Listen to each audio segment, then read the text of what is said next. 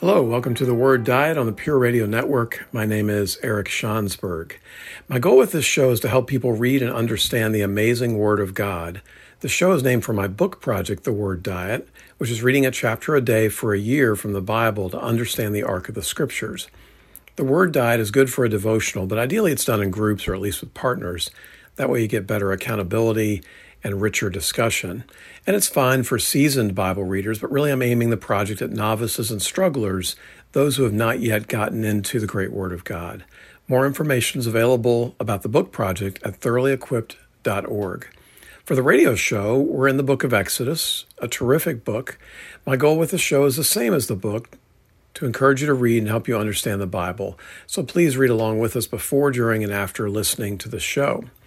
Last week, we started into the book of Exodus, chapter 1, and some introductory material. Previous episodes of Exodus and other books I've covered are available by podcast on iTunes, Spotify, SoundCloud, and Google Podcast. Today's show, we're going to do chapter 2 and cover the birth of Moses. And then in the second half of the chapter, we'll cover the events that lead to him fleeing to Midian and the wilderness for the second third of his life, the second 40-year part of his life. Lord, be with us today. Help us to understand better from this passage who you are and what you want from us and for us in the days to come. We thank you for the life of Moses, which ranges all the way to the end of Deuteronomy. We get to open into it today. What an amazing life he had, a great servant of God. And we pray as we study the life of Moses that it would make a difference in how we live day to day. We lift this prayer up to you in the name of Jesus. Amen. Please pray for the Pure Radio Network, this station, and this show. We'll take a break before we get rolling, and we'll be back in a minute. Welcome back to the Word Diet. Last week in chapter 1, we covered the oppression of Israel in Egypt after the time of Joseph, many hundreds of years before that. And then we have Pharaoh putting down an edict that the babies in Egypt would be killed, and the midwives, their amazing courage, wisdom, tact for getting around Pharaoh's edict, lying along the way. We talked about that at great length in last week's episode. And so we start today in chapter 2, and we move from God and the midwives protecting the people to God and his family protecting an individual, and that's Moses. So we'll start in chapter 2, verses 1 through 3. Now a man of the house of Levi married a Levite woman, and she became pregnant and gave birth to a son. When she saw that he was a fine child, she hid him for 3 months. But when she could hide him no longer, she got a papyrus basket for him and coated it with tar and pitch. Then she placed the child in it and put it among the reeds along the bank of the Nile. So here we have the birth of Moses, and it's interesting, first of all, that he's one of the few biblical characters who is covered from infancy to death. In terms of greatness, biblically, especially in the Old Testament, he rivals Abraham and David. I like what Pink says about him. In character and faith and the unique position assigned him as the mediator of the Old Covenant, and in achievements, he stands first among the heroes of the Old Testament. He was the child of a slave and the son of a queen. He was born in a hut and lived in a palace. He inherited poverty and enjoyed unlimited wealth. He was the leader of armies and the keeper of flocks. He was the mightiest of warriors and the meekest of men. He was educated in the court and dwelt in the desert. He had the wisdom of Egypt and the faith of a child. He was fitted for the city and wandered in the wilderness. He was a fugitive from Pharaoh and an ambassador from heaven. I like the Pink quote because it points to his greatness, but also the wild and crazy life that he lived, the wide variance in his experiences, and that's part of what made him a great man, was those experiences. Now in verse 1, we're introduced to the parents, but they are anonymous for now, keeping the focus on the child. In chapter 6, verse 20, they will be identified as Amram and Jochebed. One point that comes up here that's easy to overlook is that if we consider the great passage in Hebrews 11, the Hall of Faith chapter, all of those people had parents, mothers and fathers, who did something of a good job in raising them, and it's the parents behind the heroes that we can focus on here in verse 1. The fifth commandment, which will come in chapter 20, will be to honor our parents. And we do that in part through the parents themselves, but also in the legacy that they leave through their children and grandchildren. Now we are told about their tribe, Levi, and this is the priest-to-be tribe, where Aaron Moses' brother will end up leading the charge. Remember from Genesis 34 that this is the son and the tribe responsible for the Shechem slaughter along with Simeon. And we were told in Genesis 49 in the blessings of Jacob that they would be scattered in disgrace. As with Christ's lineage, this is a bit seedy, right? That the Levites would be where the hero comes from. But this tells us that God's grace can be extended to even the most unworthy, and it's an opportunity for redemption. And that will be embraced, particularly in Exodus 34 and Numbers 25. Matthew Henry says, and yet soon after, Moses appears as a descendant from Levi, that he might typify Christ. And so what a great honor and what a great picture of redemption, that Moses comes out of the tribe of Levi, which has had so much trouble towards the end of Genesis. And for now, the child is anonymous as well. We know later that this is their third child after Aaron and Miriam. There's nothing supernatural in terms of his arrival, as we had seen with the patriarchs, and as we'll see with some others later, where their births are prophesied. So again, Moses is very much a mere mortal early on, and I think a lesson for us here as well is that as mere mortals, God can look for us to do great things as well. Verse 2, the mom sees Moses as a fine child, and I think we can smile to ourselves and imagine that as a highly subjective comment.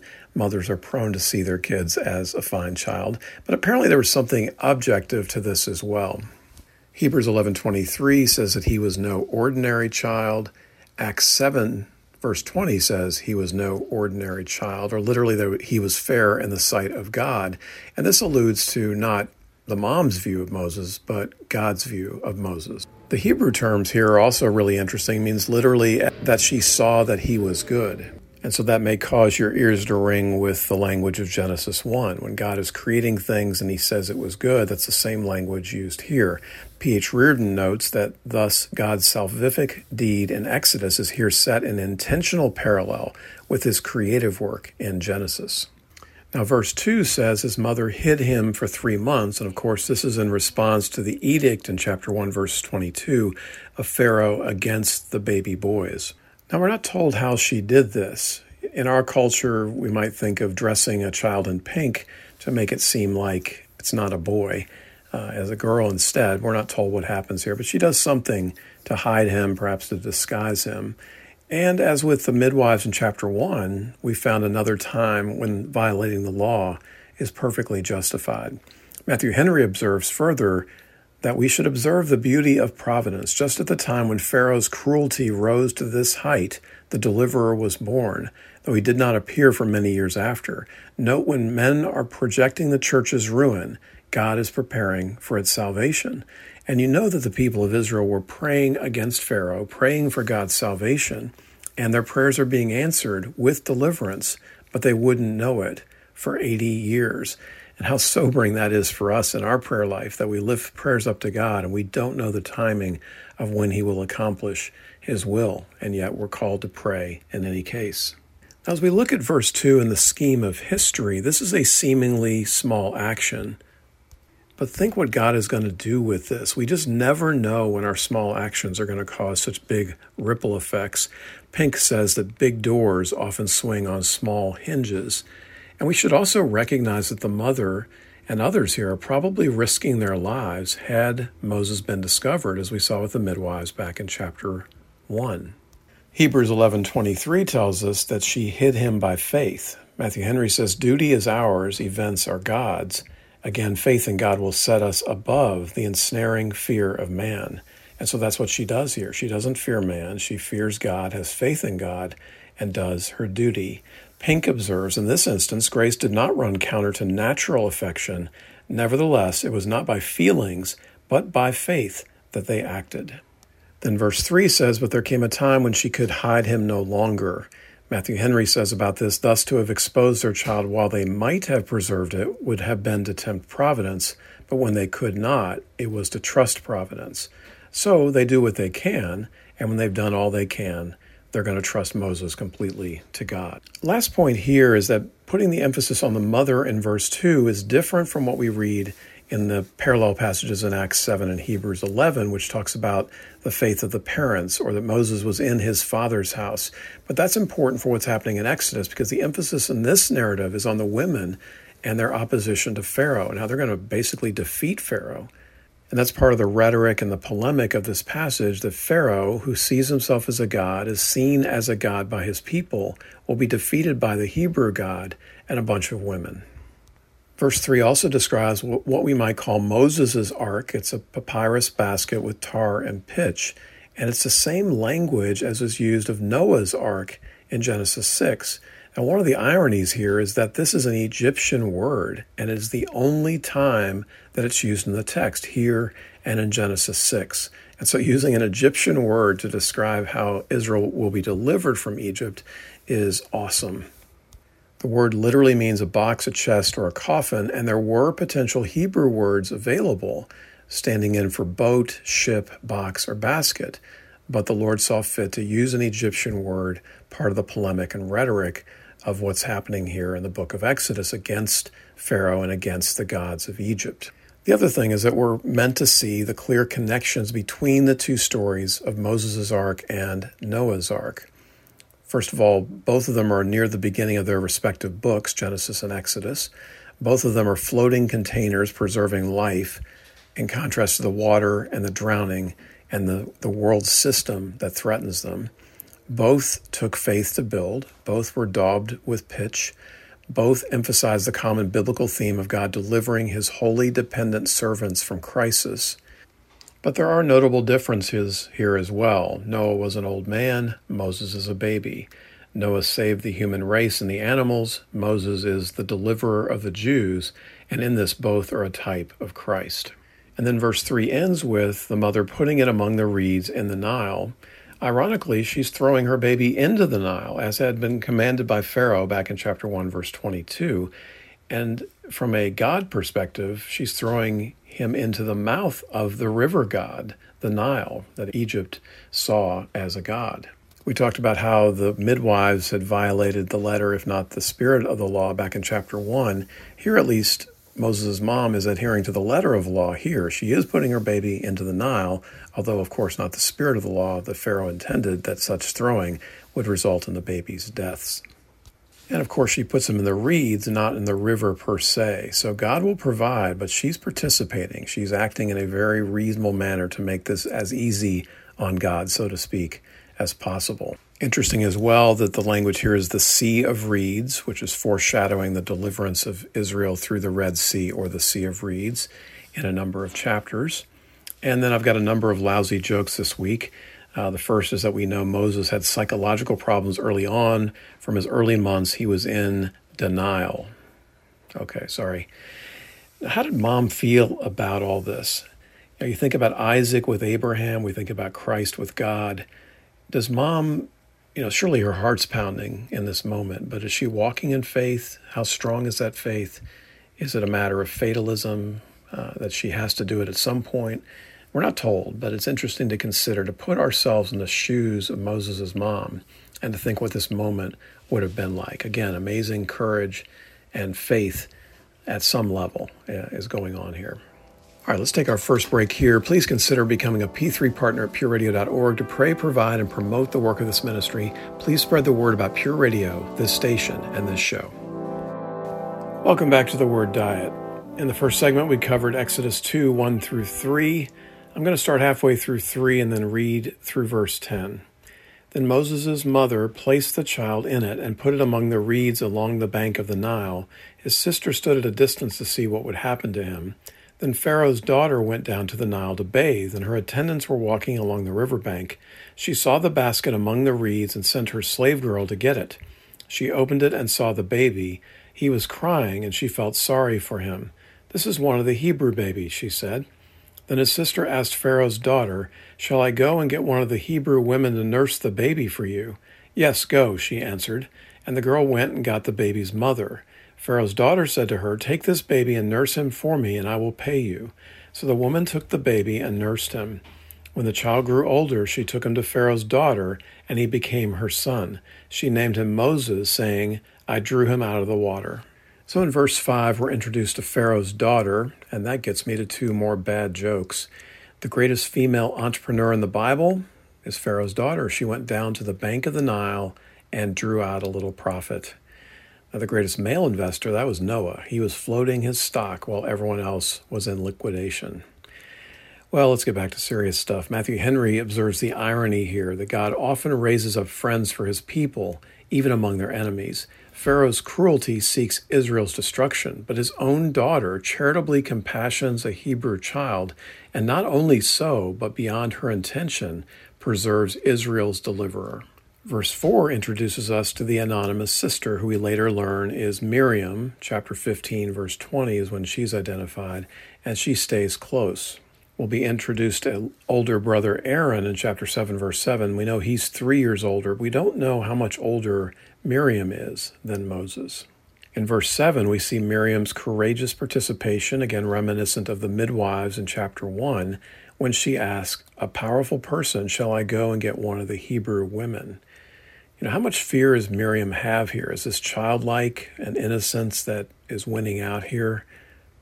We might even read in this not nearly as much reverence as one would expect, almost asking as if a peer, but it must have been respectful enough for Pharaoh's daughter to respond positively. We also don't know if this is Mom's plan, and she certainly had done that in the first 3 verses, or is this more Miriam's idea? In any case, is this an intuition or more born out of desperation? Were the slave girl and the attendants in verse 5 in on the plan? We don't know. We can only speculate here. I like what Jonathan Sacks says. "I'm profoundly moved by that encounter on the banks of the Nile between an Egyptian princess and a young Israelite child, Moses' sister Miriam. The contrast between them in terms of age, culture, status, and power could not be greater, yet their deep humanity bridges all these differences, all the distance. 2 heroines, may they inspire us." Verse 6, we have Moses crying. This elicits her sympathy and desire to rescue. Verse 8, then she agrees to Miriam's plan. And here we see not just the women participating, but of course God's providential provision in this miraculous saving of Moses. For Pharaoh's daughter, this starts with pity, and not just for this baby, but probably more broadly for the many women who had recently murdered babies. But she doesn't just start at the sentiment of pity. I love Marvin Olasky's observation about how the word compassion has changed in the American and English dictionaries. The compassion is derived from 2 Latin words, com and pati, meaning to suffer with. The compassion used to mean that you had to get your hands dirty. Anymore, compassion's a sentiment. And that's not where she's at. She's getting her hands very dirty here in making this move. This is true compassion.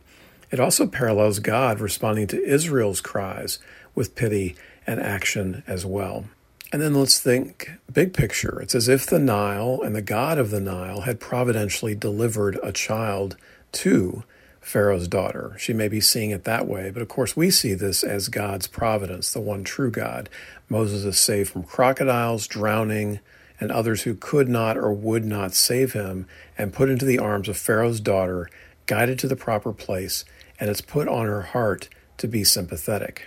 Matthew Henry observes the parallel with Christ. Herein Moses was a type of Christ who in his infancy was forced to abscond and in Egypt too, Matthew 2 verse 13, and was wonderfully preserved when many innocents were butchered. One more small detail, verse 5, the slave girl would have parted the reeds, which again foreshadows Israel's deliverance, where there's a parting of the sea of reeds. Verse 9, the mom is chosen as a wet nurse, which is basically a nanny with milk. Great picture of grace here. She's paid for the immense pleasure of getting to feed her own child. It reminds me of Psalm 22, verses 9 and 10. Yet you brought me out of the womb. You made me trust in you, even at my mother's breast. From birth I was cast on you. From my mother's womb you have been my God. Verse 10, as he grew older, the adoption is made official. He becomes her son. This is not just a moment's compassion. This is not just, responding to a baby's cry in the river. This is full responsibility. We don't know for sure, but it's likely that she was childless. And again, if so, that would parallel what we talked about last week with the midwives in chapter 1. This also means that Moses was raised in a godly family, at least for a while. after weaning, but we're not sure how long that is defined. Is that just when the milk is being used, or is that figurative for when education, formal education, would have started?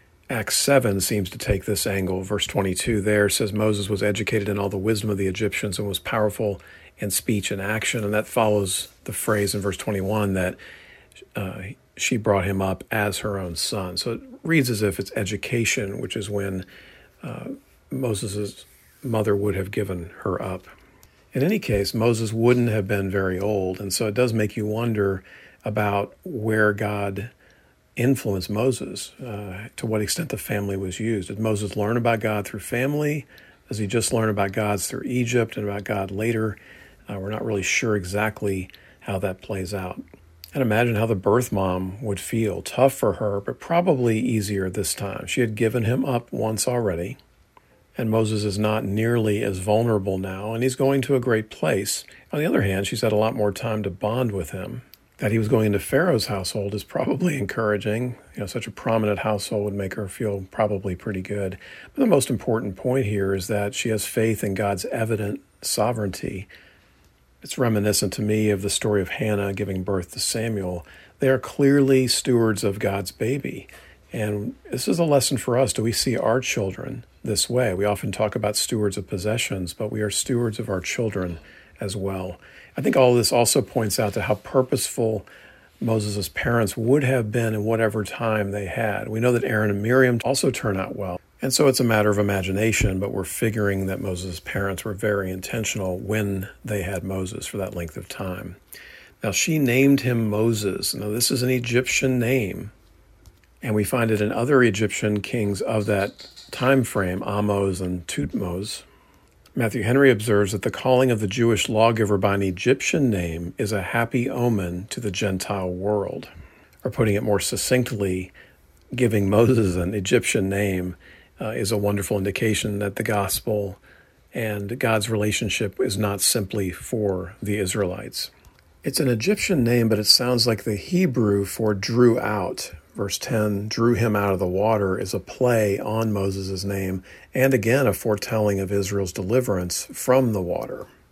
The last thing about his name is that, contrary to Joseph, whose adoptive name we learn, and Daniel, whose Babylonian name we're also given, he remains Moses throughout. We don't even know his birth name. A minute ago, we speculated about Moses' mom, and now we might speculate about the adoptive mom, Pharaoh's daughter. We know even less and can have less helpful speculation on her, but it's interesting to imagine what sort of mother she might have been. In any case, Jonathan Sacks observes that Pharaoh's daughter is one of the most unexpected heroes of the Bible.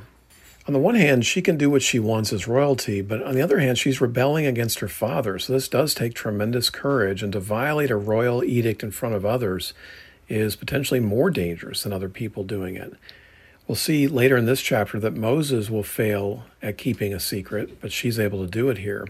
She's not defeated by gossip, rumor, pique, or revenge. Prager observes, Pharaoh had a genocidal hatred for the Israelites, but his daughter was a great humanitarian. Biology is not destiny. Great point that Dennis Prager makes there. She steps out in faith of some sort, wanting what she wants, loving a child, and is willing to go against her father, which is a remarkable thing. Another intriguing question is, did Pharaoh know that Moses was Jewish? We saw in chapter 2, verse 6, that she's able to identify the baby as Jewish, and that might be from physical characteristics, or it might just be the circumstances of the moment that allow her to do that. If he knew that he was Jewish, it's interesting that he would compromise on this, especially with his daughter. Maybe he's thinking one little baby can't hurt, or it's for his daughter, and again, if she's childless, then he's really happy that she has a baby and a son. In any case, we have the irony that Pharaoh ends up being Moses' grandpa. So to me, the coolest thing of this first chapter and a half of Exodus is that Pharaoh is thwarted 3 times by women. The midwives, chapter 1, verse 17, the Israelite mothers, chapter 1, verse 19, and here by Moses' mother, sister, and his own daughter. All of this highlights his impotence to destroy God's people and God's plan, especially given how women were viewed in that culture. Alec Motyer says, ranged against the might of Pharaoh was a series of seemingly insignificant women. He's seen as omnipotence, but he can't get it done here. He's seen as omniscient, but they're able to preserve secrets against him. Another irony here is that Israel's future deliverer was a member of the Egyptian royal family, and that Pharaoh sought to preserve the daughters, but it's the women who were his downfall. Pink observes, Pharaoh proposed to deal wisely with the Israelites, and yet in the end, God compels him to give board, lodging, and education to the very man who accomplished the very thing that Pharaoh was trying to prevent. Thus was Pharaoh's wisdom turned to foolishness, and Satan's devices defeated. Or as Alec Motyr puts it, the river cannot capture its prey, and even Pharaoh's house is changed from destroyer to savior. Last thought here is that it's interesting that Moses appears on the scene without obvious announcement. There's no angels, for example, announcing the coming of Moses. But on the other hand, the providence behind this is equally dramatic. God is not mentioned explicitly, but he's all over the page, and God is winning the battle handily over Pharaoh and the Nile. It turns out that the decisive event has already happened, but how long would it take for God's plan to be revealed? In the meanwhile, generations are born into and dying in slavery, while God seems to be doing nothing. But yet we know as the readers, God is busy at work. May this be an encouragement to us as we pray. It seems at times that God is not moving, but God is always moving in history and in our lives, and we just need to be patient, to live in the present in light of eternity with a good and great God. All right, let's take a break here. If you're on Facebook, like Pure Radio and friend me there. Podcast of previous episodes are available on iTunes, Spotify, SoundCloud, and Google Podcast. Comments and questions are always welcome on my Facebook. Welcome back to the Word Diet. We're in Exodus 2 today, and in the first two segments we covered verses 1 through 10, which is basically the first few years of Moses' life. And then the second half of today's show, we're going to do verses 11 through 25, which are the key moments at age 40 when he goes from Pharaoh's household to the wilderness. So we start in verses 11 and 12.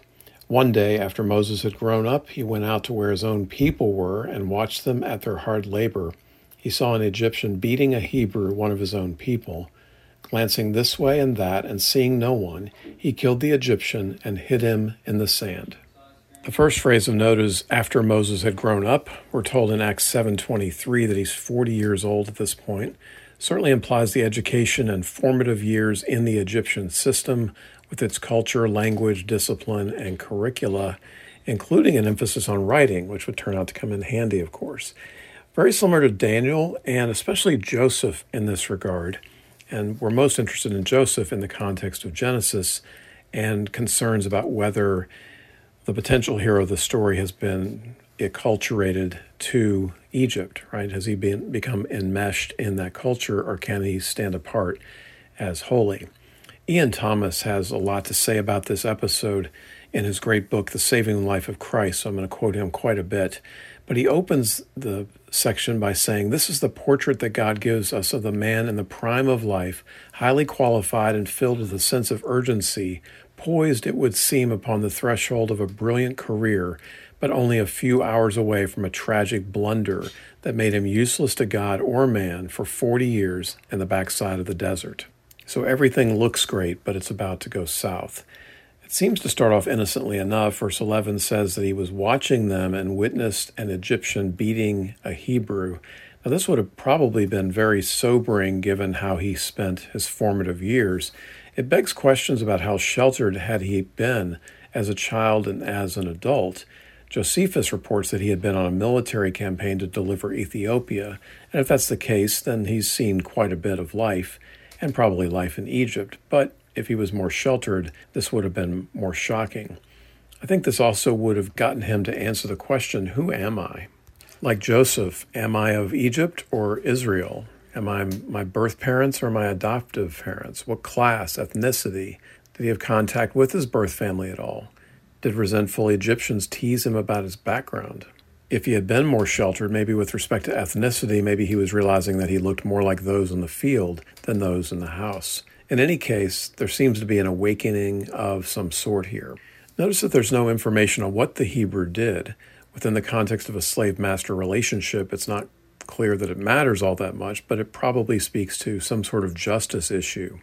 It could be that he's driven by some sort of patriotism or favoritism, but that turns out to be less likely given the two future interventions that we'll read about in the rest of this chapter. In any case, I think it's important to note that he's not driven by a, quote, slave mentality. He's willing to lead, he's willing to set people free, he's willing to fight for his perception of justice against injustice. Verse 12, we have him engaging in somewhat premeditated murder, playing the role of judge and savior-deliverer. The savior-deliverer part, of course, will come in handy later. And this is a reasonable goal: justice, prevention of more injustice, etc. Understandable emotions, admirable passion. He's got zeal and also a temper. He's willing to take risks, but ultimately he fails because this is an ungodly method. At the end of Romans 12, Paul will write a similar warning: do not repay anyone evil for evil. Be careful to do what is right in the eyes of everyone. If it is possible, as far as it depends on you, live at peace with everyone. Do not take revenge. Do not overcome by evil, but overcome evil with good. Again, we're speculating. We don't know whether he had some sense of what God wanted from him, but if he had that sense, he's rushing the timing and acting in his own strength here.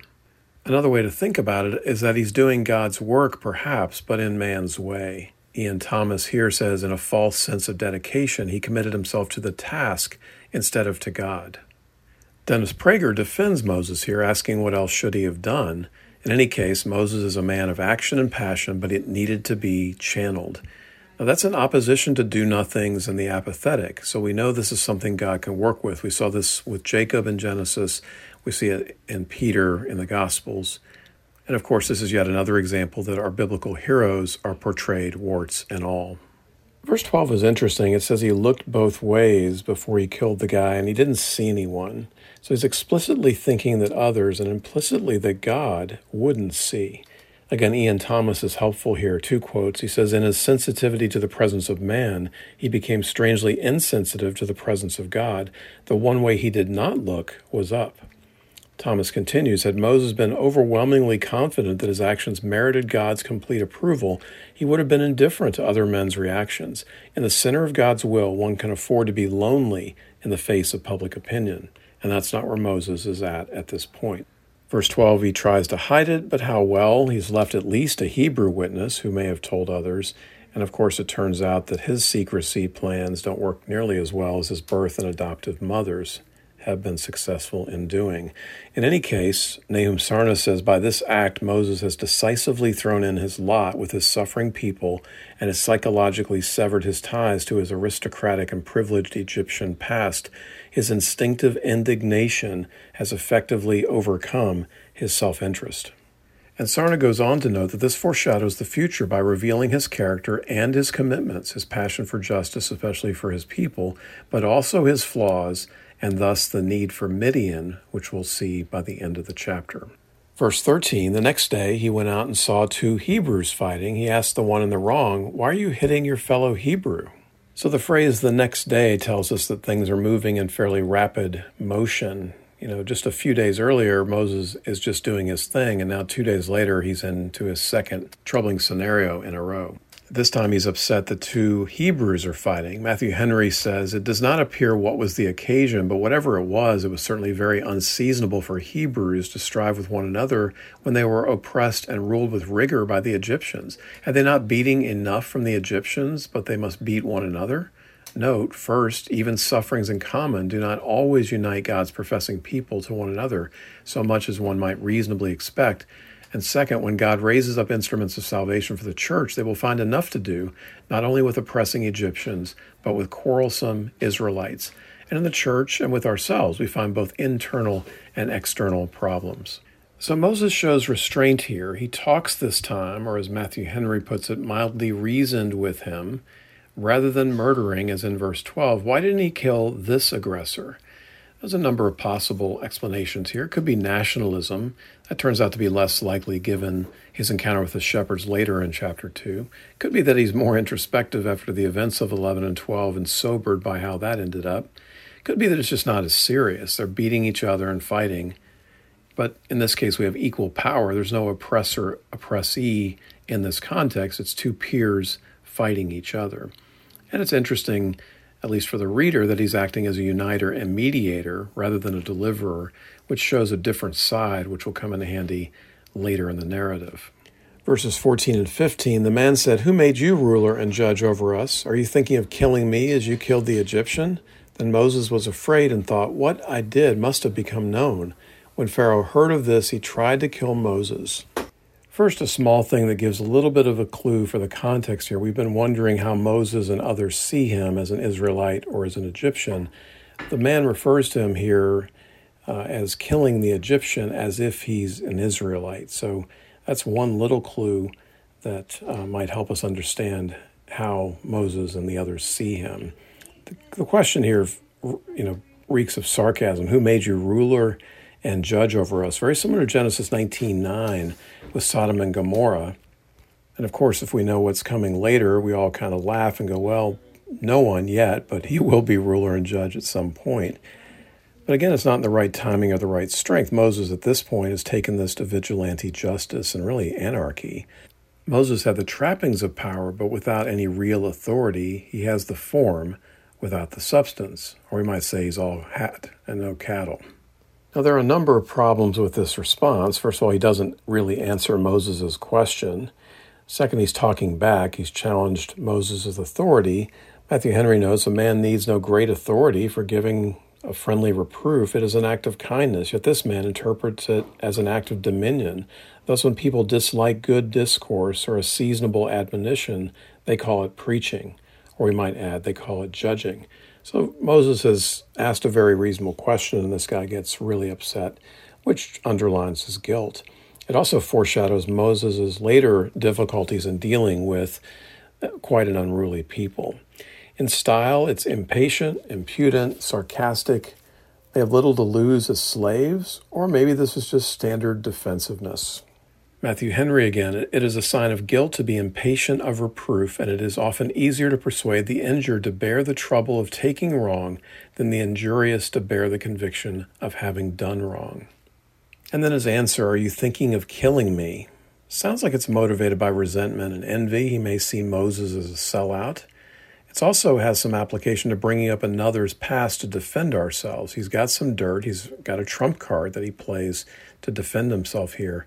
And he's also using exaggeration. Again, Matthew Henry, Moses, for reproving him, is immediately charged with a design to kill him. An attempt upon his sin was interpreted as an attempt upon his life. But the intimidation works. Verse 14, Moses now fears about being found out. You can imagine his expectations are way off what he actually receives here. He was probably expecting some commendation from the Israelites or, sorry, we'll do better next time or something. But to fire up on him and accuse him of this was probably not at all what he was expecting. Now, why would Pharaoh try to have him killed at this point? Is it he's a bad employee, he's a traitor and a patriot to Israel? Is he encouraging anarchy? Or maybe we're back to the father-daughter relationship that he deferred, but maybe he was looking for a reason to get rid of Moses if he caused trouble. And then back to Moses' fear, it's reasonable for him to be afraid, but he's more concerned with being caught rather than being right. Again, this is a sign of false repentance than true repentance. If you're worried about getting caught and regretting the ineffectiveness of what you've done, you're not really sorry for it. So let's sum up verses 11 through 15 with three lessons that we learn here. One is Moses' inability to accomplish the task. Ian Thomas says when Moses tried to tackle the job, he could not even bury one Egyptian successfully. When God tackled the job, he buried the whole lot of them in the Red Sea. That is how competent God is to deal with his own business. Moses tries to take this into his own hands in his own timing and fails brutally. Verses 13 and 14 indicate that Moses' large recent sin incapacitated his effectiveness. This is standard stuff with hypocrisy, the log and the speck that Jesus talks about. And whether it's right or fair or not, this is the way the world operates. Large recent sin will always incapacitate your effectiveness. And then in verse 15, when Pharaoh tries to have him killed, Moses flees. And that leads us to the next part of the story. But he's discouraged in his first two attempts to deliver on justice. He has zeal, but it has turned deadly. He's murdered one person. That's caused him to be ineffective in this case. It's caused him all sorts of trouble. And so for us, it's important to have both zeal and purity as we look for God's goals and God's methods. We see this throughout the scriptures. It's not enough to want the things of God. That's a good start, but to pursue them in the proper timing and the proper strength is also crucial. It's a lesson Moses has not learned and a lesson he'll get to learn in the wilderness of Midian. It's a good place for us to take a break. Please consider becoming a P3 partner at pureradio.org. Please spread the word about Pure Radio, this station, and this show. Welcome back to the Word Diet. We're in Exodus 2 today. The first two segments we did verses 1 through 10, Moses' early years, and then verses 11 through 25, the second half of the chapter, we have the key crisis moment where he intervenes twice improperly, ends up having to flee Pharaoh's wrath, and ends up in Midian. And that's where we pick up the text at this point, verses 15 through 17.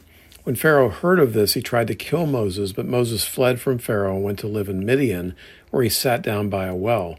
Now a priest of Midian had 7 daughters, and they came to draw water and fill the troughs to water their father's flock. Some shepherds came along and drove them away, but Moses got up and came to their rescue and watered their flock.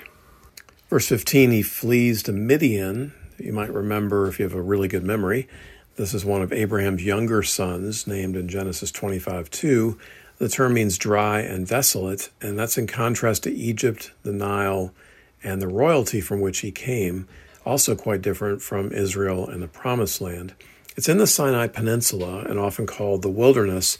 Apparently it's near Mount Sinai or Horeb and the Gulf of Aqaba. All of this would be very important experience as he gears up for his second 40 years in the wilderness, after God uses him to deliver Israel from Egypt. We're not sure why he goes there. At the least, he's trying to get lost and trying to get away from Pharaoh. It's also interesting to consider how much introspection he would have had on the journey along the way before the events unfold in verses 16 and following. Verse 16, we're introduced to the priest of Midian. Verse 18, he'll be identified as Reuel, which means friend of God. He's also called Jethro in chapter 3, verse 1. He's a local leader. He's a spiritual mentor to Moses, and his most important contribution is suggesting the judge's form of government in Exodus 18, which we'll read about in quite a few shows from now. Verse 17, the highlight here is he rescues the daughters from these bullying shepherds. One easy application here is the importance of standing up to bullies in any case, and practically most of the time they usually back down. Big picture, Moses is bouncing back in his third attempt to deal with injustice after his 2 recent failures. This is between killing and mediation. He pursues proper methods and has a successful outcome. It also indicates his ability to persevere, the depth of his character and his passion, and his sense of calling. He doesn't devolve into self-pity. He doesn't descend into sins of omission and passivity, especially given his past failures. This would have been a likely outcome. How often do we make mistakes? We start off energetic, we get beaten a few times and back off. Moses doesn't do that. He just keeps coming. There's other things that make this even more impressive. He had just traveled a long distance and he defeats multiple shepherds, again, apparently without using any violence. Notice he's also ignoring and reversing class, race, and gender. He acts as a foreigner. He defends female shepherds, and keep in mind that if he's seen as an Egyptian, this would have been really impressive because Egyptians were known to despise shepherds. And so this Egyptian-looking man would have intervened on behalf of female shepherds. Very impressive.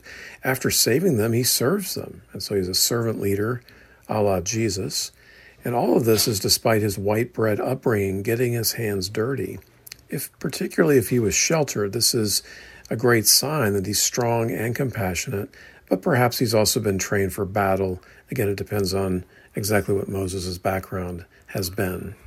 Again, Moses seeks to deliver others from harm. This third time he is successful. Here he plays the role of defender, protector, deliverer, rescuer. He's basically a knight in shining armor and the water boy. He continues to identify with the underdog, much like his adoptive mother. One interesting difference here, this is with strangers. Previously, he had been defending his people against themselves and against others, Sachs observes here with absolute economy, all the permutations are covered. The story of the Exodus is about impartial justice, and Moses, as a man of justice, is prepared to act and take risks for its sake. His willingness and passion to deal out justice with respect to Egypt, Israel, and Midian eliminates patriotism as a primary motive, and it's rooted in who Moses is, and that's absolutely crucial. Dennis Prager looks at all three of these episodes and notes there are three ways to respond to evil: to fight back, speak out, and stand, and sees Moses doing all three in order. Quote, Moses is chosen by God not just because he fights against evil, but because he knows which response is most appropriate in any given situation. So Prager takes a more optimistic view of this. I think we can see him as either making two mistakes and finally emerging. Prager takes the more optimistic view that all three of these were well chosen. And finally, this is a little thing, but as Matthew Henry notes, wherever the providence of God casts us, we should desire and endeavor to be useful. And when we cannot do the good we would, we must be ready to do the good we can. And he that is faithful in a little shall be entrusted with more. Again, we're happy that Moses is stepping up in this little moment that ends up being much bigger than he expects. Verses 18 through 22, when the girls returned to Reuel, their father, he asked them, "Why have you returned so early today?" They answered, "An Egyptian rescued us from the shepherds. He even drew water for us and watered the flock." "And where is he?" he asked his daughters. "Why did you leave him? Invite him to have something to eat." Moses agreed to stay with the man, who gave his daughter Zipporah to Moses in marriage. Zipporah gave birth to a son, and Moses named him Gershom, saying, "I have become an alien in a foreign land." So 18 and 19, the daughters recount the story to their father. Again, we have women at the heart of the introduction to the book of Exodus. It also implies regularity in the details that they share. One wonders why Jethro didn't handle this differently. Is this passivity on his part? Maybe it's beyond his ability at his age to handle all these shepherds. The drawing of water reminds us of Moses' name, which means to draw from the water. Verse 19, they perceive him to be an Egyptian. We made this point a few minutes ago. And in any case, as with Joseph, it represents the no man's land of his identity. Who is he? Is he Egyptian? Is he Israelite? How will he resolve this dilemma? We remember this with Joseph. We'll see it again with Moses. And then verse 18, Jethro's reference to so soon implies that this is a common problem. Whether they've told their dad about it or not, it's interesting that they're back early, and so instead of having the shepherds bully them this time and hold them off the water and delay their return, this time Moses intervenes and allows them to return much more quickly. Verse 20, we get the excited invitation from Reuel and the hospitality. Now, it's hard to know if he's just excited in general, or maybe especially because he's got all these daughters, and this seems like a man who might be a good marriage partner for one of them. It's interesting as well that Moses' intervention this time wins friends, and that was not the case the first two times. I think that's another signal, not always, but often a signal that we're doing things well, is when it's pleasing to other people, particularly when we're fighting on their behalf. In verse 21, we learn that Moses has a new home and region now as he settles in, and he's given a wife, Zipporah. As a Cushite, this is an interracial marriage, which is really interesting for lots of reasons, and it will have God's explicit later approval in chapter 12 in the book of Numbers. And then in verse 22, he's given a son, and he names him Gershom. The name's meaning is interesting, that he had become an alien in a foreign land, which implies that he wasn't before. But the fact is, the reader knows at least, that he's been an alien his whole life. Now, he has been recently welcomed warmly into Jethro's house, and so it probably does feel different to him, but he's being treated well. He is in a foreign land. This is not what he's used to, and he settles in for the next phase of his life. The name also foreshadows, because the name comes from the Hebrew stem for to drive off or to drive out, and that's what we saw him do with the shepherds here. It's also a great description of his life in exile as a fugitive, that he was driven off. And later, it's going to be what he does through God's power with Pharaoh, driving him out as well. In fact, the same term comes around in chapter 6, verse 1, 11, verse 1, and 12:39. The same phrase is used here as well. But for now, the reader doesn't know that. It reads like he's settling down to a comfortable and maybe a complacent lifestyle. albeit quite different from what he had in Egypt. All right, verses 23 through 25. During that long period, the king of Egypt died. The Israelites groaned in their slavery and cried out, and their cry for help because of their slavery went up to God. God heard their groaning, and he remembered his covenant with Abraham, with Isaac, and with Jacob. So God looked on the Israelites and was concerned about them. So this passage serves as an interlude between the quick run of events in Moses' life, his early years, and then the climactic moments around the age of 40, and the big events that will get us into chapter 3 and the next big phase of Moses' life. Verse 23 opens by calling this a long period. We know from Acts 7:30 that this is 40 years. Again, this long period's in the wilderness, so this is going to be useful for his wilderness time later. Verse 23 also tells us that the king dies, probably setting the table for Moses' return. Now, this would probably lead to an unknown change in conditions, but the possibility of amnesty with a new king that would not be as hostile, or maybe hostile at all, to Moses.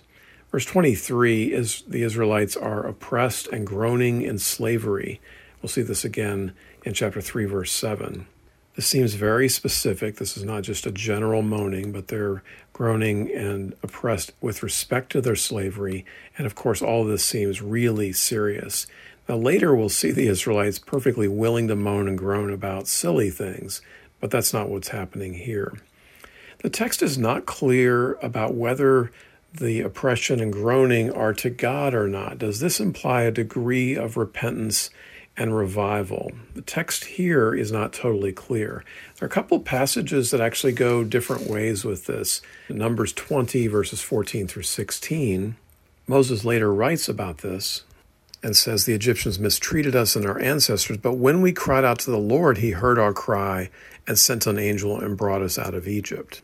Ezekiel 20, verses 8 and 9 takes a different angle. It says, "But they rebelled against me and would not listen to me. They did not get rid of the vile images they had set their eyes on, nor did they forsake the idols of Egypt. So I said I would pour out my wrath on them and spend my anger against them in Egypt. But for the sake of my name, I brought them out of Egypt. I did it to keep my name from being profaned in the eyes of the nations among whom they lived and whose sight I had revealed myself to the Israelites."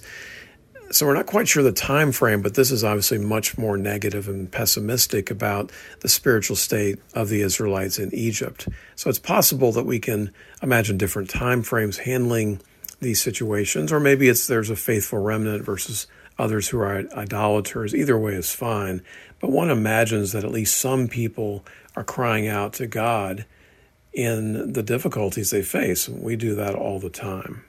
Verse 24 is a reference to long-dead patriarchs, and among other things, this underlines their need for patience, and there's still many years to go until God is going to deliver them. There's still a lot of trouble ahead. Political change is not going to make any difference, at least short-term. The best they can do for now is pray and leave it to God. And the reader knows, verses 23 through 25, that God hears and God remembers his covenant. He looked on them, verse 25. Same term that's used in chapter 2, verse 11, in the watching them just before Moses' failure. And concerned for, literally knew the Israelites is the language here. Brings to mind is an interesting phrase. The $2 word for this is an anthropomorphism, where God is given a human characteristic. I love what Alec Motyer says here. The passage therefore depicts the unforgetting God as though he were capable of forgetting, and depicts our prayers as having the marvelous effect of causing him to remember. The other thing this language does figuratively is that it implies God was about to take action. The hidden presence of God would become manifest. The silence of God would be broken. God would move, he would listen, and he would deliver. Related to all this is why the delay? Within God's sovereignty, why doesn't God move quicker? I think there are three basic answers to this, right? The first is that Egypt and Canaan were not yet ready. Deliverance for Israel is going to mean de facto judgment for Egypt as Israel leaves, and for Canaan as Israel arrives at the Promised Land. Related to this, the new Pharaoh could have freed the Israelites. Of course, he doesn't. He just doubles down on what the previous Pharaoh did. But he had the opportunity. All this underlines God's patience and his justice. 2 Peter 3:9, the Lord is not slow in keeping his promise, as some understand slowness. Instead, he is patient with you, not wanting anyone to perish, but everyone to come to repentance. It could be that Israel was not ready yet, that more work needed to be done with them, physically, spiritually, intellectually, whatever. And I think an easy possibility here is that Moses still had much to learn. He already had the education and training to be a leader. Here he becomes accustomed to hardship and poverty, learns about contemplation and devotion in the wilderness, and moves from rash to super patient, as we'll see when he deals with the people of Israel when they're complaining in the wilderness. Matthew Henry observes he lacked one thing in which the court of Egypt could not give him. He that was to do all by divine revelation must know by a long experience what it was like to live a life of communion with God. Lord, we're so thankful for your patience. We're thankful for your redemption, both of which are pictured so ably in the story of Moses. We pray that we would remain patient, that we would seek redemption for ourselves and others in the difficulties and the mistakes that we've made, knowing that you're a God who's faithful, wants the best for us, wants great things from us and for us in the days to come. It's been good to be with you today. Previous podcasts are available on iTunes, Spotify, SoundCloud, and Google. And we hope you'll join us next time on The Word Diet.